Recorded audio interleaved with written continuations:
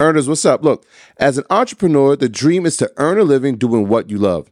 But let's face it, turning that dream into reality is no small feat.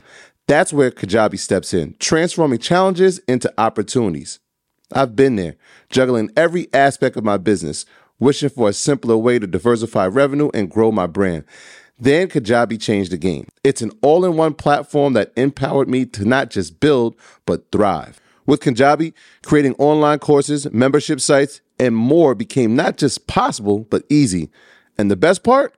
I kept 100% of what I earned, thanks to Kajabi's no commission policy. But Kajabi isn't just about tools. It's about building a profitable business with the support of robust analytics, easy payment options, and customizable templates, all without needing a huge team or audience. Join me and thousands of entrepreneurs making 6 or 7 figures on Kajabi, regardless of your audience size. If you're ready to turn your passion into profit, Kajabi is your next step to success. So what are you waiting for? Build, grow, and keep what you earn with Kajabi. Start your journey today. And right now, Kajabi is offering a free 30-day trial to start your business if you go to kajabi.com/earn. That's KAJABI.com/earn. Kajabi.com/earn. And join the entrepreneurs and creators who've made over $6 billion. Don't wait. Don't hesitate. Head over there now. Earners, what's up? Look, this episode is sponsored by NerdWallet's Smart Money Podcast. What's the best way to help you and your finances thrive?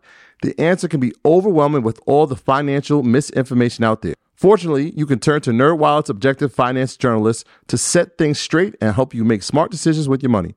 I can't front, the nerds have helped me get smarter about a few things, like planning my tax bills so that I don't dread April every year, or making a budget that's balanced, not just buying sneakers and fly clothes, or saving on travel because spending less on airfare means more money for an extra night or maybe a 5-star dinner, or boosting my credit score since we all know credit is like the real life cheat code. The nerds also explain the real impact that the latest financial headlines can have on your life. You'll get the clarity you need to make smart decisions with confidence. Smart money is the smartest way to get even smarter about money. Let NerdWallet's trusted experts untangle today's web of financial misinformation.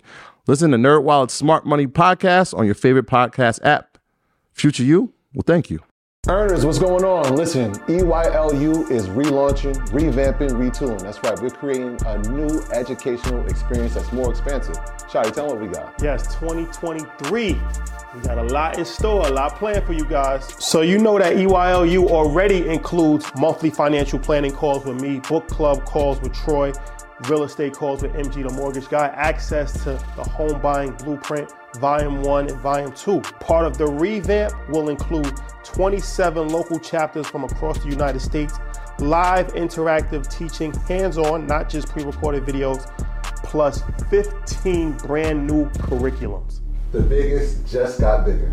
Head over to EYLUniversity.com. That's EYLUniversity.com.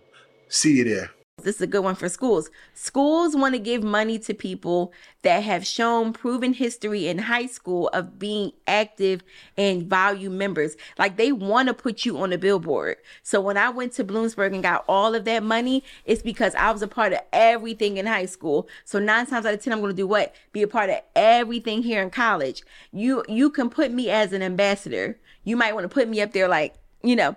This is how schools think about when they give institutional money, if that makes sense. All right, guys, welcome back. EYL, back home. Yes. So this is going to be a follow-up episode. Welcome back. Glad to be back. Sure. Sonia Lewis, a.k.a. the student loan doctor. Yes. So we spoke around 2 years ago, and it was a great episode. So we got your whole backstory, how you started the business, and a variety of different things. So we'll go straight into it this time because I think that being that we already kind of spoke on that side, now we can kind of just focus straight on the student loan issues. And there's a lot that's going on. Obviously, it's very time sensitive. The president, Joe Biden, has made some new changes. So there's a lot to talk about. And a lot of people are confused. A lot of people don't know what's going on, what's real and what's not. Yep. And now more than ever, people need the information because, student loans have only gone up. So $1 trillion in debt total. Real debt. Dollar Yeah. business. Yeah, real debt. First and foremost, thank you for joining us. Appreciate it. Thank you for having me back. I will say business changed significantly. It's a blessing over your lives. The awareness that you guys brought to our business after the first episode, I really can't thank you guys enough. Just because it is in line. Everything you guys talk about, there's always somebody's little elephant. Like, but what about my loans? When you think about investing, home buying, any of that, somebody has a probably 6-figure student loan problem that may stop them from doing all the great things you guys are talking about. So when we shed a little light or a little perspective, it just makes people want to go actually do what you guys are telling them to do. Yeah, it's one of those things that as teenagers, I can remember, even now when we talk to young adults, nobody prepares them for this moment. And we try to say it's probably the biggest financial decision you're going to make at 18. Yeah. I mean, obviously, if somebody gets married later in life, that'll be one. But college is that. And if you make the wrong decision or if you don't have the right information, like you said, you're talking 6 figures in debt, which is tough to climb out of, especially when you talk about interest rates, especially when you talk about the cost of living. It's tough. It's almost insurmountable. And we don't know. We don't know. This is why episodes like this are so important. Yeah. All right. So, okay, let's start here. So we posted last week, a couple weeks ago, that Biden announced to cancel more than $5 million in student loan debt. More money, additional. And a lot of people, they was confused. They're like, well, I don't know anybody that has received any cancellations of student loans. And people was like, well, I actually did receive a cancellation of student loans. I saw the comments. Yeah. So what exactly happened and who actually benefits from this? So here's what's going to happen. We're going to see more and more headlines like 5 billion, 5 million. We're going to just see all these headlines because what is coming up? Anybody know? Election. Yeah, we need So this is going to be the carrot, if you will, to get people to reelect in terms of our age group. So you figure anywhere from like age 30 to like 55, the student loan carrot is definitely going to keep being pulled. So he did actually give out money. And I do know from my community, a lot of people benefit from it. Now, let's talk about who benefited from it the most. You probably were over age 45. You probably were in school like 1995 to 2000, because there was a time period around that type of money that he gave out. And the term here is called income-driven repayment. They were looking to see, were you in school or in repayment for 20, 25 years? And then here's the thing. They even made some exclusions. Let's say you weren't in repayment, but you had loans that amount of time in repayment. They hit forgiven. Well, we might get into it, but there was a big glitch that occurred recently too. So even though they put the headline out there about the 5, I think it was billion, right? Billion. We're using terms billions now, right? We saying billions? Billion, 5 billion. Yeah. The challenge is that there were about over 9 million people left out in that last round. So this is the first time ever that they actually made an announcement that they messed up. That was very big with the Department of Education. I feel like they always messing up. Well, they actually said they did it though. Yeah. So what happened was, there's literally what they do is they push a button. It's like a real one button. And if you qualify according to their system, you would have got the email, you get the letter, things go into perspective. Well, a lot of people, over 9 million people, got skipped because if you had just consolidated a few years prior, or you know how all these loans are being transferred to different lenders, the lenders aren't showing the full loan history. So a lot of people accidentally got skipped. So who are the lenders that would qualify? Because Navient, I know. Well, any federal lender can qualify, but the problem is let's give it a good example. You know how everybody went from Fed loans to Mohilia? That was in the public service loan forgiveness. Yes. Well, just because you went over to Mohilia doesn't mean all of your history went with you. And there used to be an old system, if you're education, you'll know it, called NSLDS. It actually used to be open to the public. Until the pandemic, we all could have looked at everybody's loan history on that site. Colleges and universities use it. Now it's a private site. So if you want what's called your pre-conversion record, you have to request it from the Department of Education now. It's very It's very elusive, and it's actually not beneficial to just the everyday person to be able to track their progress. You used to could track how long you were in forbearance, repayment, in school. Those are the type of pieces of information you need to fight for yourself to get your loans forgiven. So, okay. So, how do you apply for that? For the pre-conversion or which part? What the Joe Biden, what he just did. Okay, so if you missed it, a lot of people missed it. Like I said, over 9 million people missed it. What you would have to do is file a complaint. So we actually have something we're putting together, and we've been helping people one-on-one file a complaint. So the cool thing about it is that it's going to take them about, let's say 3 to 6 months from now. We're in December? We're in December. Mm-hmm. So 3 to 6 months from now, they're going to literally go through each person's complaint. So that department is called the Ombudsman Group.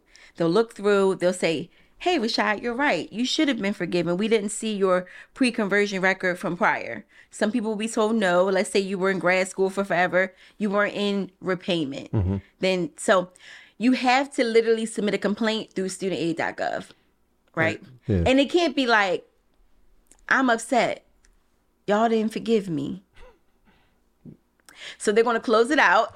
So it has to be thought out. And you should even like highlight or be prepared to say if you know which loans you believe could be forgiven. So spend a little time on it. Got you. Mm-hmm. So that was for the 9 million people. The biggest one, and when you came in, you're like, Troy, how your loans doing? Well, I just knew you was going to say they were going. I was excited. Well, there's some confusion around it, right? Because I feel like they're making mistakes. So the public service loan forgiveness. Yes. So there's a couple things around it. Let's just explain to the people again what that is. And then I know there's a bunch of dates. So I get the emails like, hey, this is expiring by the October. Yeah. So we'll start there, and then we'll dive into some of the misconceptions and confusion around the public service loan forgiveness. So just depending on the audience that's watching this, most people, I would say, just even think about your events are between 30 and 50. Would you say that's about right? Yep. So if you're between 40 and 50, you got to be careful here. You want to log into studentaid.gov and you want to look at your loans, click view details, and you want to see if it says that you have a direct loan. Very important. If you have what's called an FFELP loan, that's not going to work. Mm-hmm. So it has to be direct loan. That's all you need to know. Then you'll be eligible for any forgiveness programs coming up, even Biden loan forgiveness. But they're doing something really, really, I don't want to say sneaky, but one email went out about it. If you have an FFELP loan, you have until December 31st. This year. To apply. Or you will never get anything forgiven. This is a heavy word to say never. Okay. But the administration has said you will never, like they're being using. So what will happen is if somebody's watching this in January, good to know, you will want to, if you have missed this information, you will want to contact the Department of Education, not your lender, and see if there's any way that you can get an extension. Now, what might happen, which is important to note, go to studentaid.gov for this update. There may be an extension given because when we look at the data, that's over 10 million people. And we know that there's 43 million borrowers. 10 million are going to be excluded from forgiveness forever because of that rule. Yeah. And from a standpoint, like you said, there is an election. You want to have the most people right. involved. That's what that's a hard rule to put around election. You can sway them around that. But so the loan forgiveness, the teacher, well, we'll get to the teacher loan forgiveness, but the public, the best program I think that exists. Yes. It's still the same requirements, right? It's 120 qualifying payments, 10 years of service. And so if you have those things, most people think they qualify. Yeah. Right. And so I was under that assumption. Yeah. And then when I was filling out the application, there was a box. Right. And the box said, and this is to my understanding, I was like, wait, I don't know if I qualify anymore because technically I don't work as a teacher in a building anymore. I do it. That's why I wanted to clarify. So I was like, wait, I don't qualify anymore. And to my assumption, because when I read the fine line, it said, hey, if you're no longer employed, then how do we do it? Didn't do it? So I didn't. The first time I didn't do it. I did it earlier and then I didn't qualify for the first, before Biden changed the rules. Right. Then I saw that line and I'm like, the reason why I'm hammering you on that is because that thought is what's stopping everybody from reapplying. So I wanted people to hear you say that. So I read it again. I just still feel like I want to just, tell everybody that's listening, it's not about what you feel or think anymore. Just submit. Okay. Because there are new rules. And what you don't know is what you're talking about is the rules that you could have missed was October 2022. They put a hard stop. Exactly. But it's not a hard stop. This is why I said they waiver. If you go on the website, for a limited time only, the TEPSLF program has been extended. That's what you're under. But nobody's going to call you. Nobody text him and say, hey, Troy, did you get that paper in? So people did what? They just let it go and forgot about it. So I still got a chance. You have a fighting chance.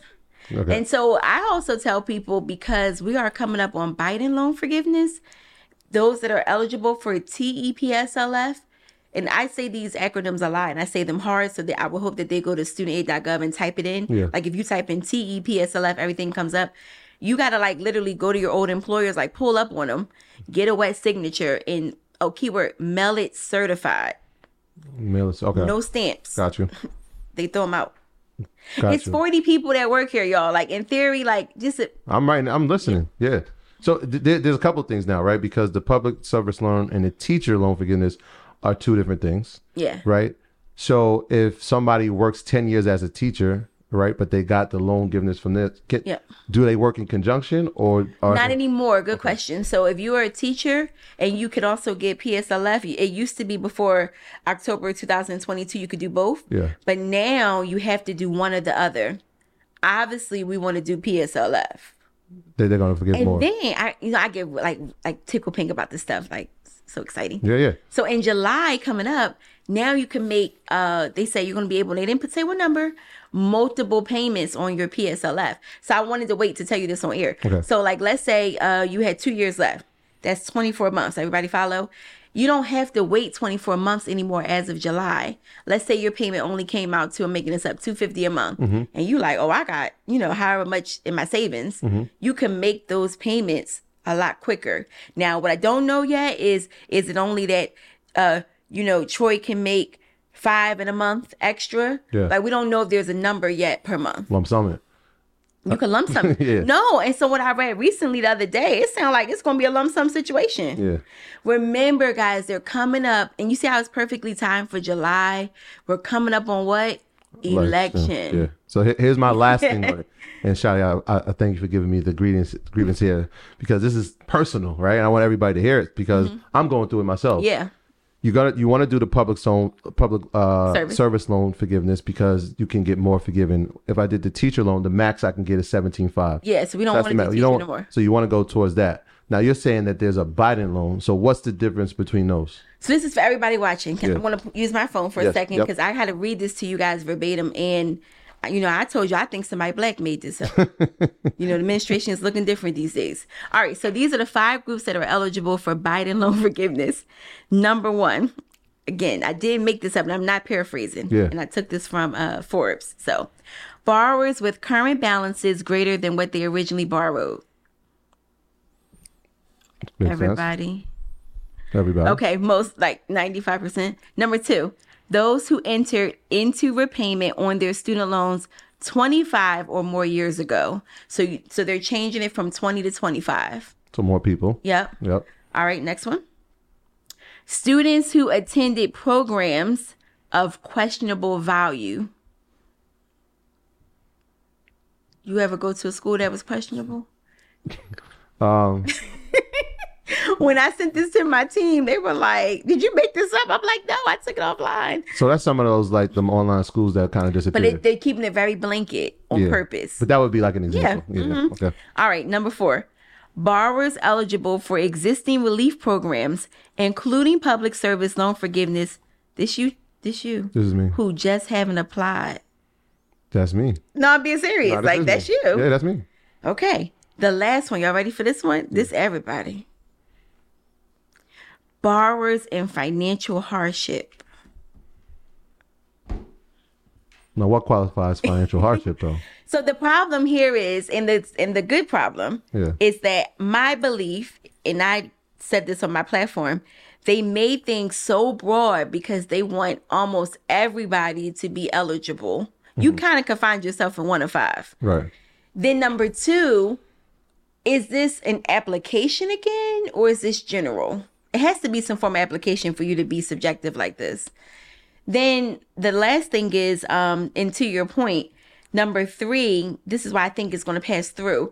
So when they did the first round of Biden loan forgiveness, and again, I think everything's political anyway, they put it through, what was the one that Trump had said we can have the pandemic pause for? I'm sorry, I don't know that one. I think it was the Pandemic Act. There was a clause that a lot of things got passed through. Mm-hmm. So they tried to attach loan forgiveness to that, but that's not what that act was for. So the act that exists that they're going to put this program under is the 1965 Act. So it's called the 1965 Higher Education Act, passed by Lyndon B. Johnson. Okay. So I have a friend, shout out to Ebony. She is a reporter for the White House, and she texts me all the time and says, what questions do I ask Secretary Cardona? I said, you ask him these questions. Do you think that you're going to put Biden loan forgiveness again through the 1965 Higher Education Act? He said yes. So when it came out, that's what they're doing. This doesn't have to go through the Supreme Court. This can just exist. So what they did was they put a committee of about 20 people together. They influential leaders, community members, good representation of minorities, and they put together this parameter, what I just read to you, and this just has to now get approved. But good news is not approved by the Supreme Court. So that's good. Yeah. So what if SAVE? The SAVE program. So this is one of the best programs that I think is going to be very helpful. And we even see the difference with our clients and payments. So this is the new repayment plan. It replaces the repay plan. A lot of people got automatically placed into the SAVE plan.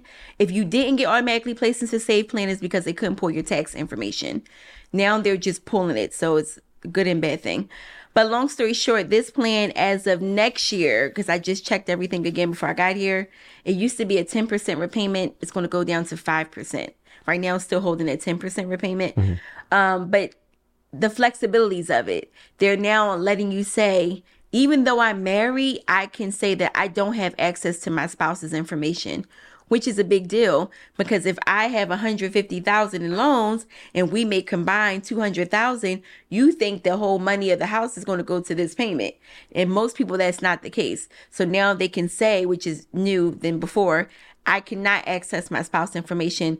So basically, like, can you evaluate me on just my information? So it's a big deal to help with people's payments. I'll save money. Mm-hmm. Mm-hmm. So, and that's for anybody? Yeah, that's going to be based off of income. So the sweet spot is going to be if you make about $45,000, that they increase that number. It used to be like if you made $30,000, if you make about $45,000, you will have a $0 payment. If you are making 55, and most people make about 55 to 65, that's going to allow you to have like a $100 payment. So we're really excited about it. We see our clients are like, are you serious?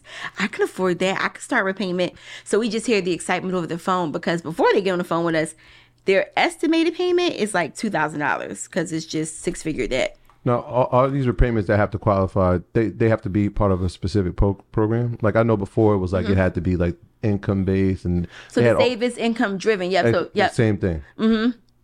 So it bases on how much you make, percentage of that is what you're going to have to pay. Yeah. Okay. Quick tip, because a lot of people did really well in the pandemic financially. Maybe they had got a side hustle or side business, whatever. If that is not your case anymore, right. Welcome to the world. Yeah. You need to submit a pay stub. You need to let them know there was a financial change. You can put that, it says, did anything change? A lot of people skip it and hit no, it did change. You're not probably making the same money you made when you did your taxes in the pandemic. So you should let them know. So what you report, right, for the taxes. So you should submit a pay stub. If that changes, well, you would be surprised. Like for example, I'm giving you a good example. We have clients that are, for example, travel nurses. Nurses was, running it up in the pandemic because they were needed. Yeah. Now it's kind of coming down a bit, kind of normal workflow. And then one lady said to me, she said, I made $300,000. She said, this year it's looking like $90,000. Right. She said, how do I show that difference? Yeah. So we had to send a pay stub. So if that income repayment was 5% of that, we're talking about a huge difference in payment per month. Yeah, that makes sense. Yeah, that's good to know. So what about borrower's defense forgiveness? So this program is the funniest one of them all. And so the thing about this business, when I first started it, not to be funny, I was like, I started a business that's consistent. Nothing's changing. This stuff changes every week now. Thanks, Biden. Keeps us relevant. So borrower's defense is one of those programs that literally is changing almost every 3 to 6 months. So borrower's defense, if you went to a school that they identified, there's about 200 schools that Secretary Cardona said these schools were fraudulent. For example, University of Phoenix was on the list, DeVry was on the list, ITT Tech, I don't know. It sounds like every commercial.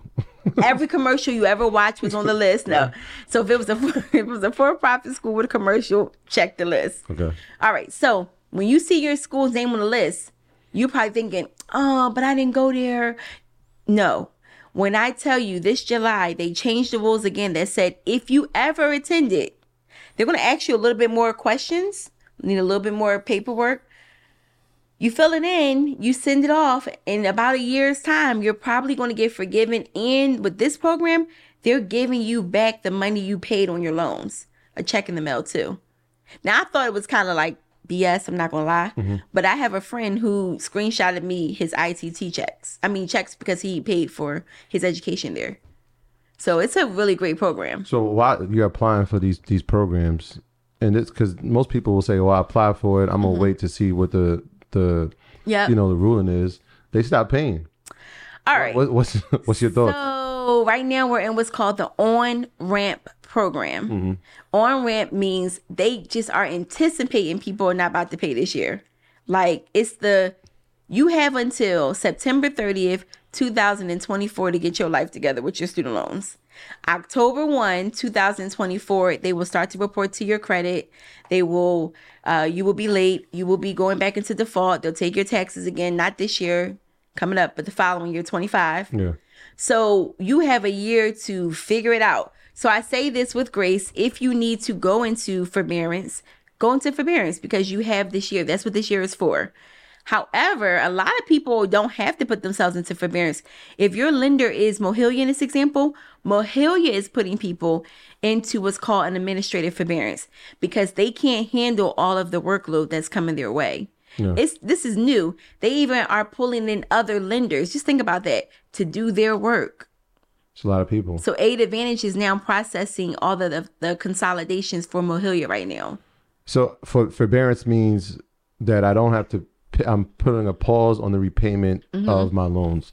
Now, when I was in school, and I don't know if this might have changed, it's been a long time, you had 6 months after you graduated or completed whatever schooling you had to begin paying the money back, your loan back. If not, you would go into forbearance. Right. Are those rules still changed? Are they still the same, or have they changed over the past? It's still the same. So you're talking about you were in school deferment. So we got to use the right words, deferment for 6 months. 6 months, yes. And then when you was like, I still can't pay, you went into forbearance. Right. When I'm talking about what Mohilia is doing is putting people into what's called an administrative forbearance, which they cover the interest and still allow you to get months for PSLF. But those months, those count toward? Because it's their fault. Basically, the government is saying this is on us. When there was a pandemic pause, the government said, this is on us. So when we were in a pandemic pause, if you had direct loans, you were in an administrative forbearance. During that time, so this pandemic pause was 2.5 years. We just started paying. The longest 2.5 years of my life. So talk about that, because I would imagine that as in your profession of teaching people about the importance of student loans, there are some people where you might have suggested, hey, there's no interest on the loan right now. This might be a good time to pay it back. Yeah. What was that 2.5 period like for you in your business? Oh, well, I remember when I got the news, I saw it on TV and I had to sit down for this one. I said, no, hold on, put my glasses on because I couldn't understand what was coming up on the screen. No student loan payments until it was like March. I think I called her first. It was like, shout out to Denise. So I was like, girl, is this like a 30-day thing? What you think? Like 60 days? Because every business owner knows what's in their cushion account. Like if I had to float my employees and all of that. But when they did that second extension for the year, I said, oh, so now what I did was, and honestly, I made a lot of money in the pandemic pause because I'm a creative. So I said, okay, you don't have a payment. You're going to learn about your loans. You're going to fix other things. So I had put out a student loan ebook. Now that's kind of radical for people to buy a student loan ebook. Let's just think about that for a second. Who wants to buy an ebook around student loans? But what I did was I said, meet me at 9 p.m. And I probably am one of the most consistent people on Instagram.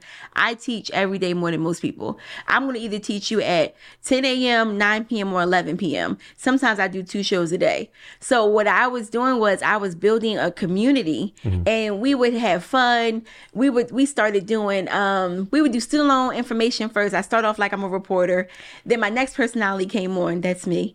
I would put some glasses on, some Gucci glasses, and I would turn to Susan. I mean, it was just really fun times. Shout out to Susan. But here's what happened. It made people actually care about their loans and their credit.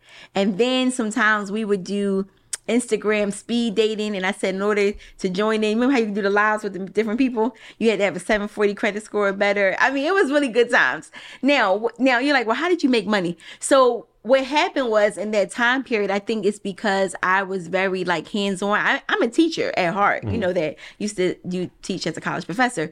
I would say, meet me at 9:00, bonnet friendly on Zoom, and we would log into our student loans together. We would look at your credit report. And I'm like, did you see this? You should do this. So it was just a lot of teaching happening. But I had to shift my mentality as a business owner, because here's what was not going to happen. I wasn't going to close my business because of something that I perceived to be as temporary. Now, when we went into the next year, I was like, oh, now we don't know when these loans are coming back. That's when I think, I'm not going to lie, I think I did get a little nervous, but I also was very wise with the money I had made. So when I made money off of digital products, and I think I was one of the earlier people doing digital products before everybody started doing it.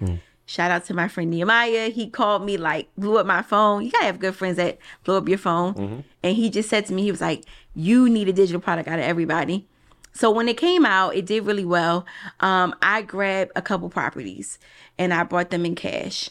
And what I did was I renovated them and I did the Airbnb wave. Now, we know Airbnb is or isn't what it is now. At the time, people were looking for places to have like a little escape during the pandemic. So me personally, I had to step out of the shell of the student loan doctor so that things could be sustainable. And I wanted to make sure, like, my team has been with me for over 5 years at this point. I didn't want to let anybody go. I don't want to go look for good people again. So if I need to send some floating money, we call it, or just appreciate you money, I needed to be able to generate that otherwise. Because the student loan doctor business itself wasn't doing great in the last, let's say, year and a half. But my endeavors were doing good. So when you see October 1st, 2023... You know, this is bad to say this, but I was so excited when it was firm, when they were payment. That is so bad. I'm sorry, y'all. Like, when I tell you... When you back in the game. I was like, wait a minute. And you know what? I actually missed our clients and they missed us. So we are like probably 3 weeks booked out at this point, which is a good average. We don't want to be that far booked out. Shout out to my amazing team. I'm like, because, you know, they work part-time. Most of them work part-time. Some work full-time. The ones that work part-time, I'm like, do you got PTO at your full-time to handle this calendar of calls? So it's been really good to be so received back. I've even started a training program where I've been training other experts, because the reality is this is a $1 trillion problem. And I don't envision myself running a call center of staff. I don't want that. That is not my sweet spot. Everybody knows what their sweet spot is. I'm a creative, but I don't want to be a manager in that sense. Let me ask you this. On the student loan side, what's the on-ramp program? So we talked about the on-ramp program is the one that everybody is technically in, whether you ask to be in it or not. You don't got to call for this, guys. If you was just to say next month, I can't afford this payment, I'm trying to figure out how now to do. You don't have to call them and tell them. The payment just will add up. Now, some people can go into forbearance if you want to, that you're not getting behind, but you're not going to be penalized. Well, how do interest rates work on student loans? Because I know it's like they're regulated. Yep. Yeah, but there's different, right? If it's federal student loan as opposed to private. Okay, so federal interest rates are regulated and are announced every July. Private loans, they're not regulated and they can change and it could be whimsical.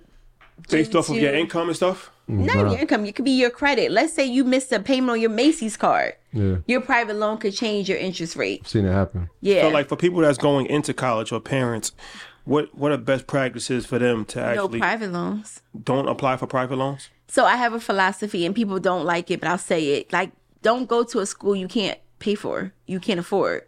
And what I mean by that is it's like, okay, if it's in your plan to use a federal loan, okay, I'm with it because there are parameters to keep you safe financially. But when we start talking about going to institutions that require you to use a private loan, that may not be the best choice because that private loan is forever. So is there any, what's the difference between a federal and private loan? Federal loans. Let's go there. And is there any instance where a private loan is actually more beneficial than a federal loan? I haven't seen it. So federal loans are regulated by the government. So this is where you have a certain amount that you can borrow every year, even through grad school, even through getting like a doctoral program. But this is to protect you. So for example, when the pandemic happened, we would have never thought we would have had a pandemic, right? The government says, we got your interest, we've got your payment, this is on us. Those that had private loans, they didn't get a pause. And it was really hard for us to hear those calls and those cries because there is nothing you can do when you have a private loan. In that sense, there's no pause. So a private loan. The Enhanced American Express Business Gold Card is designed to take your business further. It's packed with features and benefits like flexible spending capacity that adapts to your business, 24/7 support from a business card specialist trained to help with your business needs, and so much more. The Amex Business Gold Card, now smarter and more flexible. That's the powerful backing of American Express. Terms apply. Learn more at americanexpress.com/businessgoldcard. It's going to be beneficial if you have to close a gap. And I just have to say this, like if you have to go to that institution, because a community college or a state college is not going to cause for you 9 times out of 10 to use a private loan. If you want to go to Ivy League school, if you want to go to a HBCU and there's not scholarship present, a private loan closes the gap. Yeah, so because even a lot of the Ivy League schools, the funding from the government is very minimal. Yeah. So even, and some of the state schools, because when we talk about affordability, it's almost like that is the only option, right? Because when a person fills out a FAFSA, let's say they're a middle class family and they bring in $150,000. We call it the sticky middle.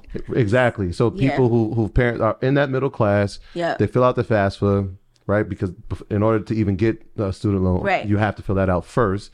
They'll tell you they're giving you $900 a semester, right? But the tuition is $8,000 or $15,000 a semester. There's a gap there, and so this is when now it's like if I want to go to school, the options are I got to come up with this money or take out private loans. And so is your suggestion, all right, maybe if it's $15,000, this isn't the place for me? Yeah. No. So unpopular opinion, and we'll see how these comments go. I'm going to stand on don't go. Because see, you got to remember, we're taking calls every day from people who are crying over decisions that they made 10, 20 years ago that weren't wise.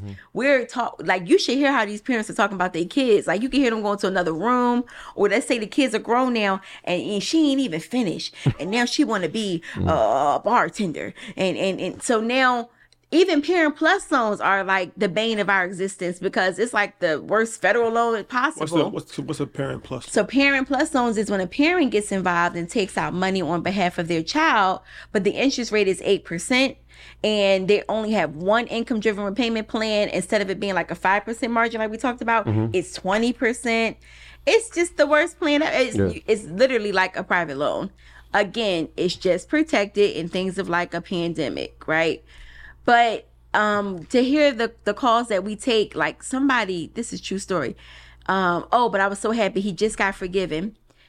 He had $300,000 in Parent Plus loans. He had 3 kids that went to Ivy League educations. He's a doctor, so he thought that I can do it because I'm a doctor. Look, they might want to be doctors, right? But the bill was on him. So you know me. I was like, well, are they doctors? Because these are older. That's why he got them forgiven. He was like, no. I'm like, what do they do? And then he was like, you don't want to know. One is only making $30,000 a year because he's a numbers guy. He's making $350,000 a year. He owes $300,000. I think he had like $50,000 his own, so let's say $350,000. But his kids are making less than $100,000. This was not a good investment. But we can't say to our kids, "You failed me." Like they can change their minds. My parents had a Parent Plus loan. Okay. Thankfully, it wasn't for as much. They all right? Yeah, they got. So the first 2 years I went to school.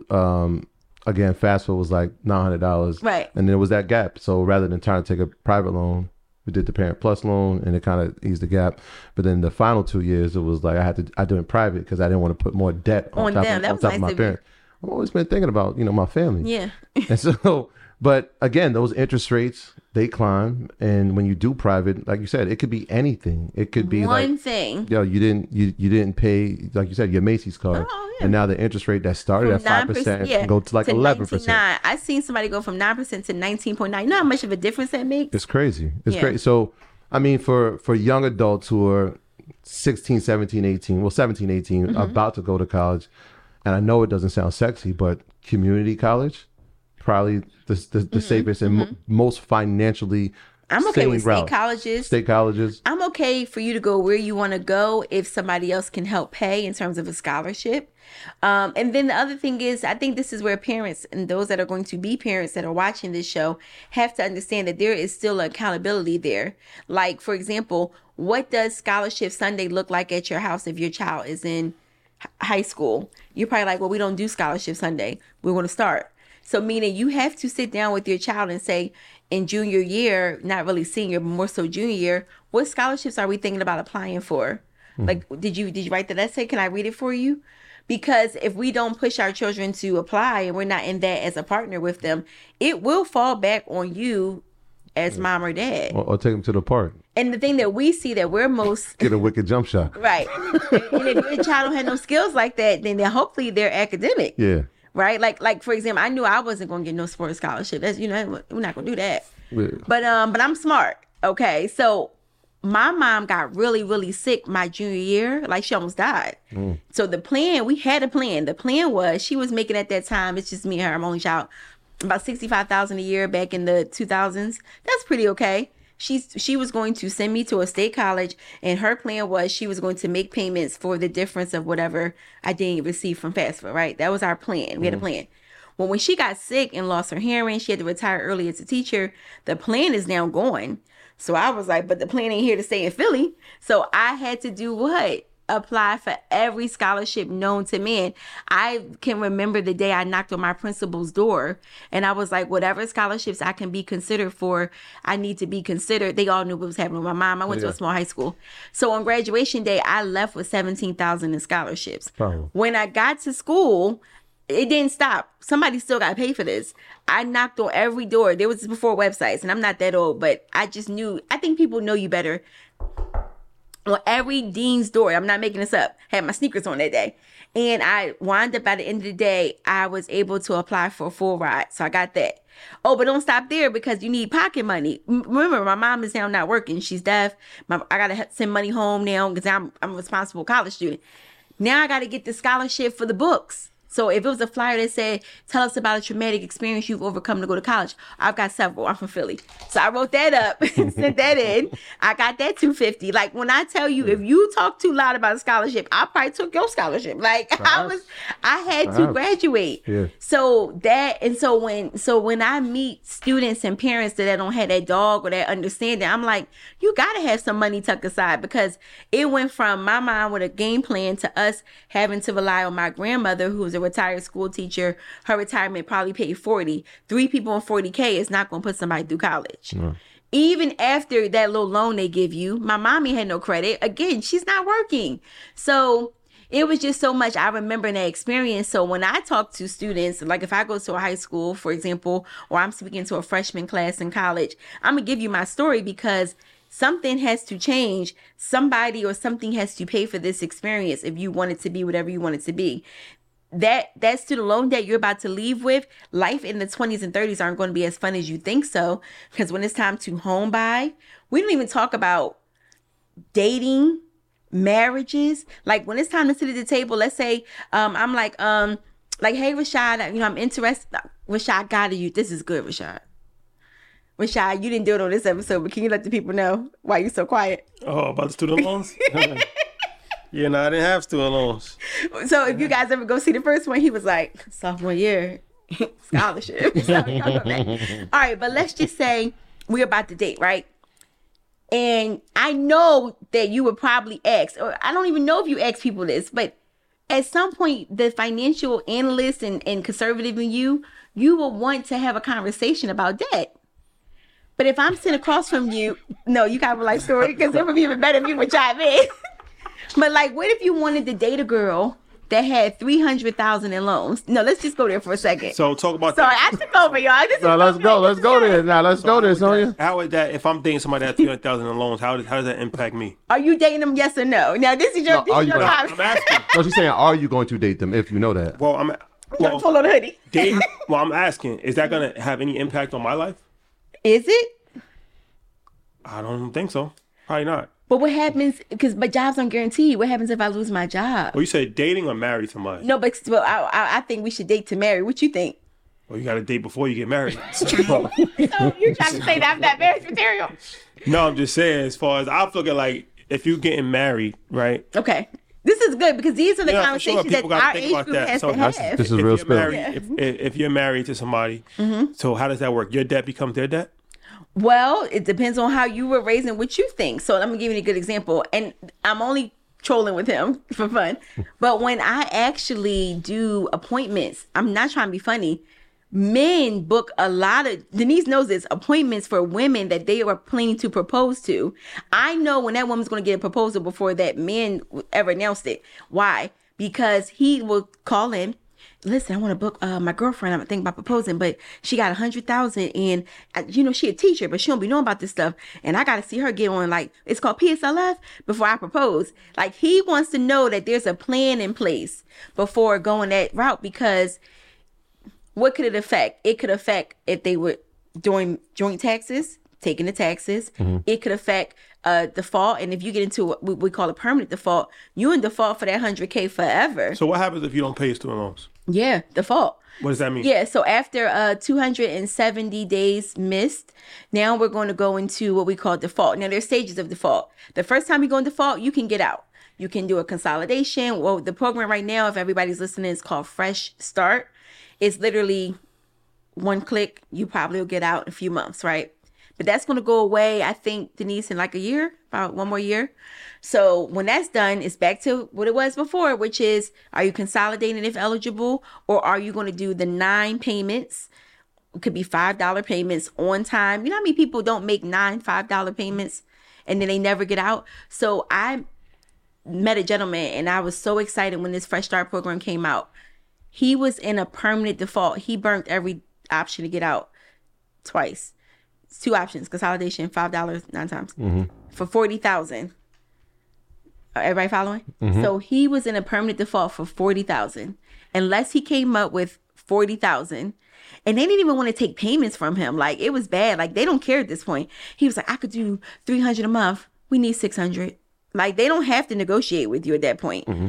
So I was so excited when Fresh Start came out, because he was actually one of those people where he literally got what's called a fresh start. He's out of default.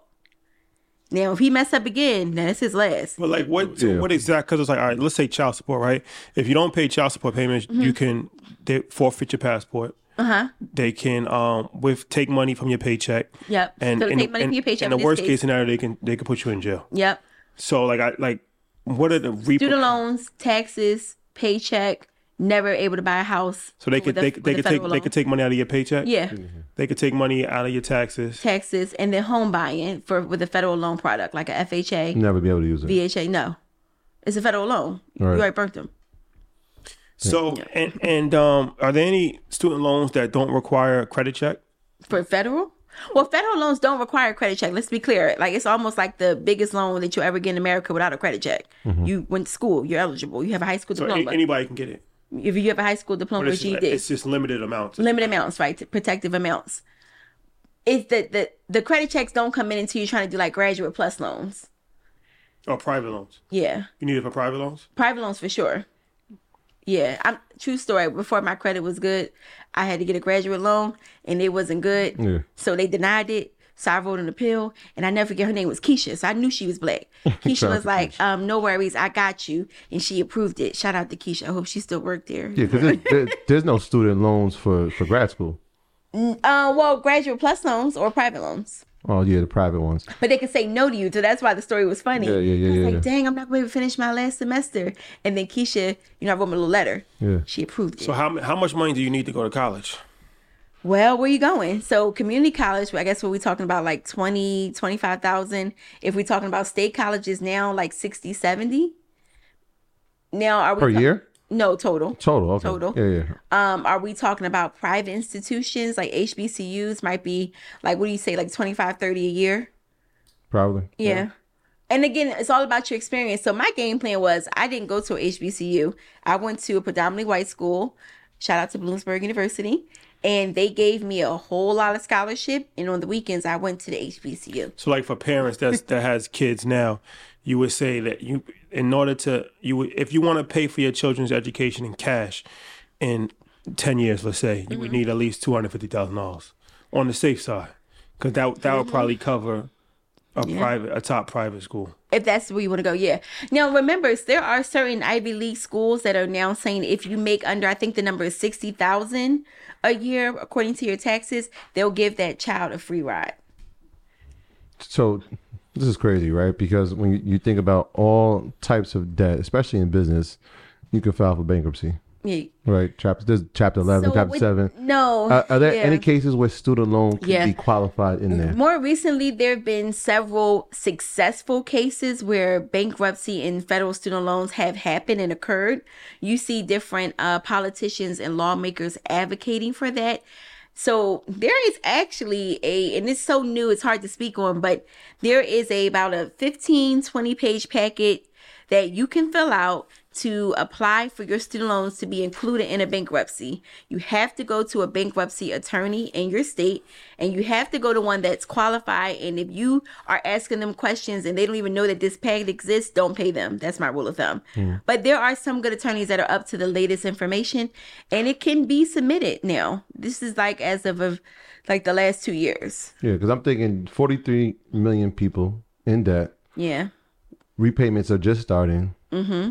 There's going to be plenty of forbearance, and there'll be plenty of defaults, and some people just won't be able to pay. And so forgiveness programs are great, but everybody won't qualify. No. And so some people are going to have to figure out another route. And so I could, in my mind, I don't know if you probably agree, I can see legislation being changed to add this into now. It's actively being worked on. So I saw the packet. Yeah. I was like, oh, this is so the questions they asked were like, tell us about how your student loan debt would impact X, Y. Like, so you have to have time. You want to get a professional to help you answer those questions. And like I said, very rare cases. It hasn't been fully publicized, but it is being approved. Now we're talking like astronomical student loan debt, like $430,000 though. So that was one of the cases. So how does it affect your credit score? Well, so it's still a debt, and it's not a revolving line. So basically it's like a rock on your credit. That's how I always explain it. And when you start to pay on the principal, like let's say you owe $80,000 and you put extra money and it starts to shrink, your credit score goes up. It's like, oh, it's getting paid down. But the moment it comes off, so to those of you that all got forgiven, congratulations. But we're going to also hear a negative turn in the next 60 to 90 days.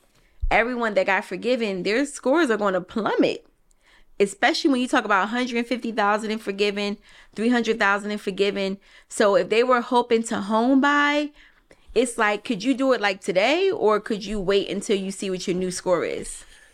So when Biden, he tried to have a bigger plan, but the Supreme Court blocked it, right? Yeah. A couple months ago. What was that? So, but that was all, in my opinion, like that was the plan to be blocked. So I'm not a lawyer, and I knew that when I read it when it came out, I was like, this is not going to go through. We were hopeful, but the legislation it went under wasn't the proper legislation. It was too much red tape, too many opinions, too many signatures needed. So the new program is going to come back under 1965 Higher Education Act. That's the one we think is going to be able to be passed under because Lyndon B. Johnson already sealed the deal. How much would that? Well, they haven't, interestingly enough, I know I read it to you, but they haven't given out numbers yet. Okay. But they have been sure to say that if you don't do by December 31st, that FFELP conversion, they're going to exclude about close to 10 million people. Mm-hmm. So do you ever think there's a time where just all student loan will be forgiven? Why would that be beneficial? Well, if there's a student loan crisis, right, and you have millions of people who just can't pay their student loans, then that probably will have more of a... Statistically, who can't pay their student loans? Who can't? I'm baiting you on Low income people, I would assume. Middle class, low income. What do they look like? Black people. Okay. So here's the thing. When we talk about the largest holders of student loan debt, they're African American women, 30 through 55. Percentage wise or numbers wise? Well, percentage of the borrowers in total who owns the most student loan debt, who has the most degrees, is that group of people. So it's interesting. You remember when they were talking about the number of forgiveness they were going to give out, either 10 or 20,000? Did you ever wonder why they ended at that number? So statistically, if they gave out 20,000, that cleared the population of white male borrowers.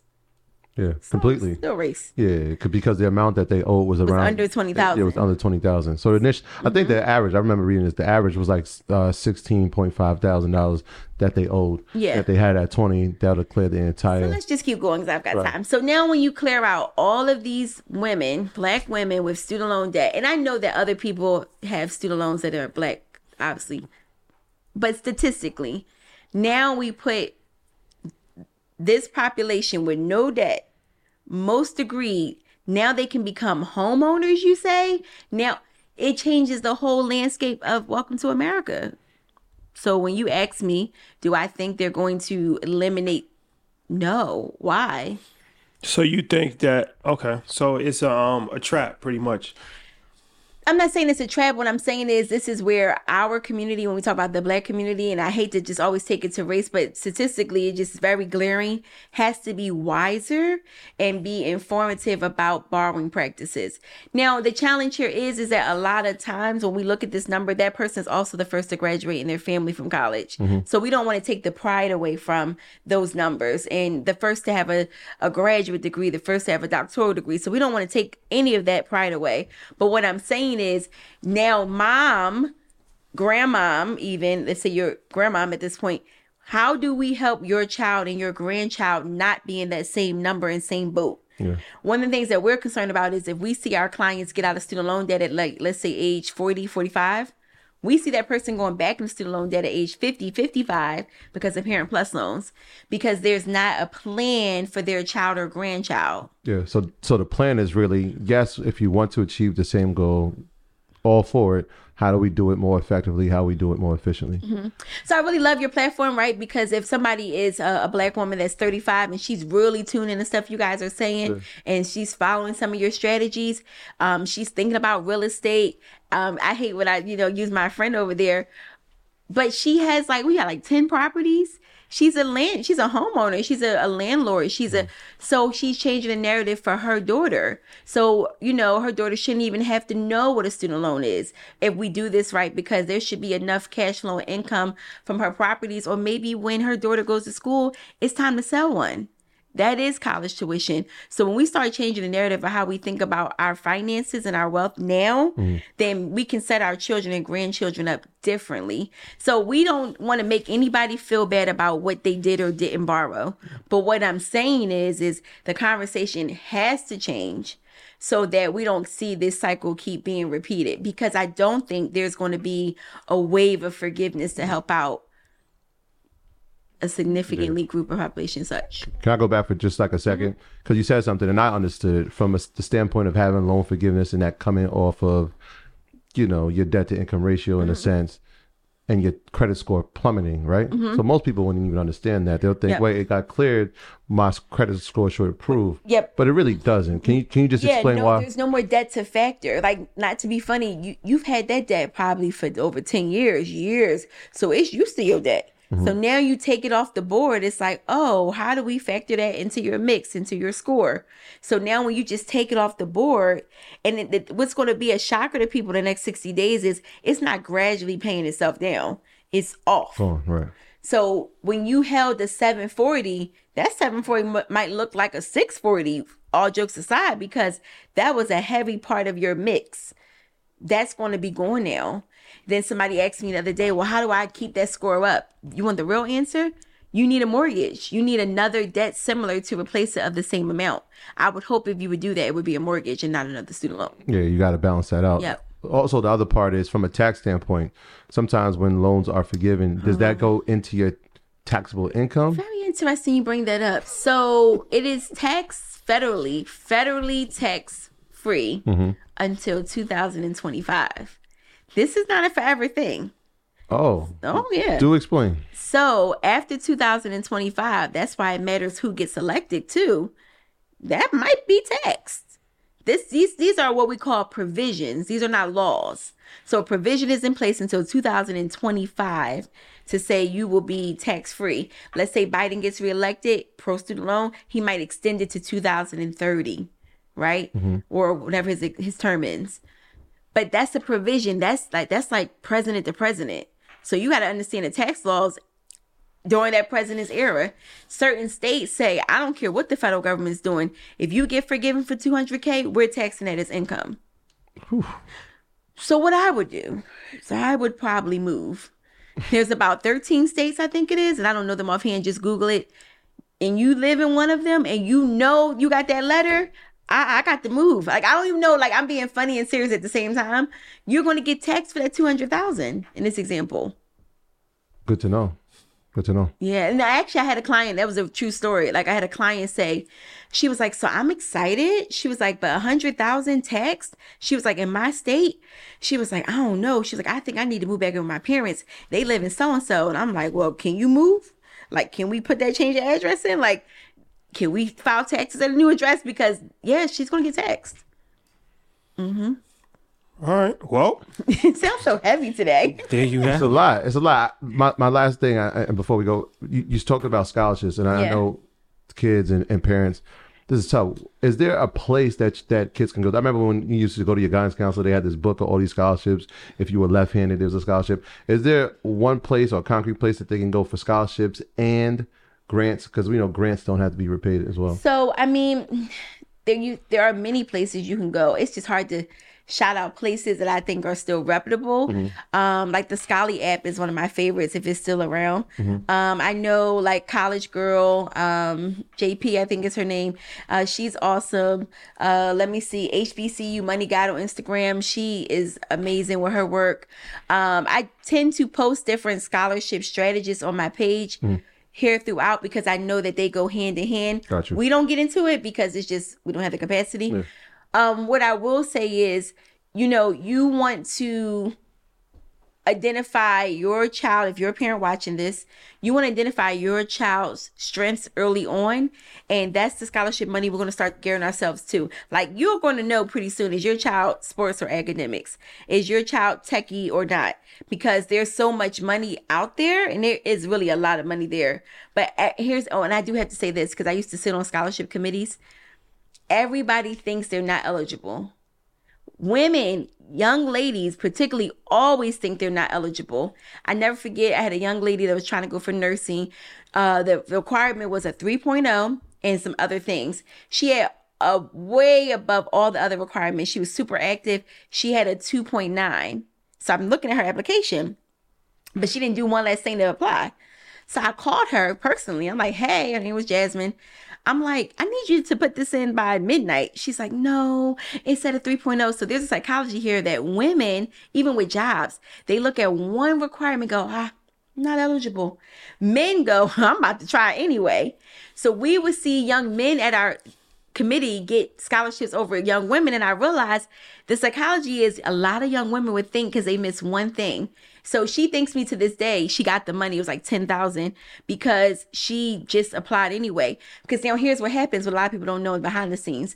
When there are private donors that are giving like the 3 and the 5,000s, however, they are asking the committee's opinion. So if I'm looking at Bobby, who has a 3.2, but Bobby joined no activities in school. But I'm looking at Jasmine, who's a 2.9, but she was class president. She was this, she was this, she was this. I don't know. I'm probably going to go with Jasmine because she still had good grades and she managed all of this stuff. And then Bobby just was in school. So then I have to tell the person who's giving the money, my professional opinion would be, let's go with Jasmine, because we know when she gets to school and becomes an active member of her community at school, she's going to do good and still add to the value of their community. Oh, that's a good perspective. Let's give it to Jasmine. Shout out to Jasmine. Yep. Don't forget to come pick up your pieces. Yes. So that's a good example. And that's how the minds of a scholarship committee works. When you submit things like that, especially when they're small and informal, they want to look to see who's really doing the work, because it's all about, in schools, this is a good one for schools. Schools want to give money to people that have shown proven history in high school of being active and value members. Like, they want to put you on a billboard. So when I went to Bloomsburg and got all of that money, it's because I was a part of everything in high school. So 9 times out of 10, I'm going to do what? Be a part of everything here in college. You can put me as an ambassador. You might want to put me up there like, this is how schools think about when they give institutional money, if that makes sense.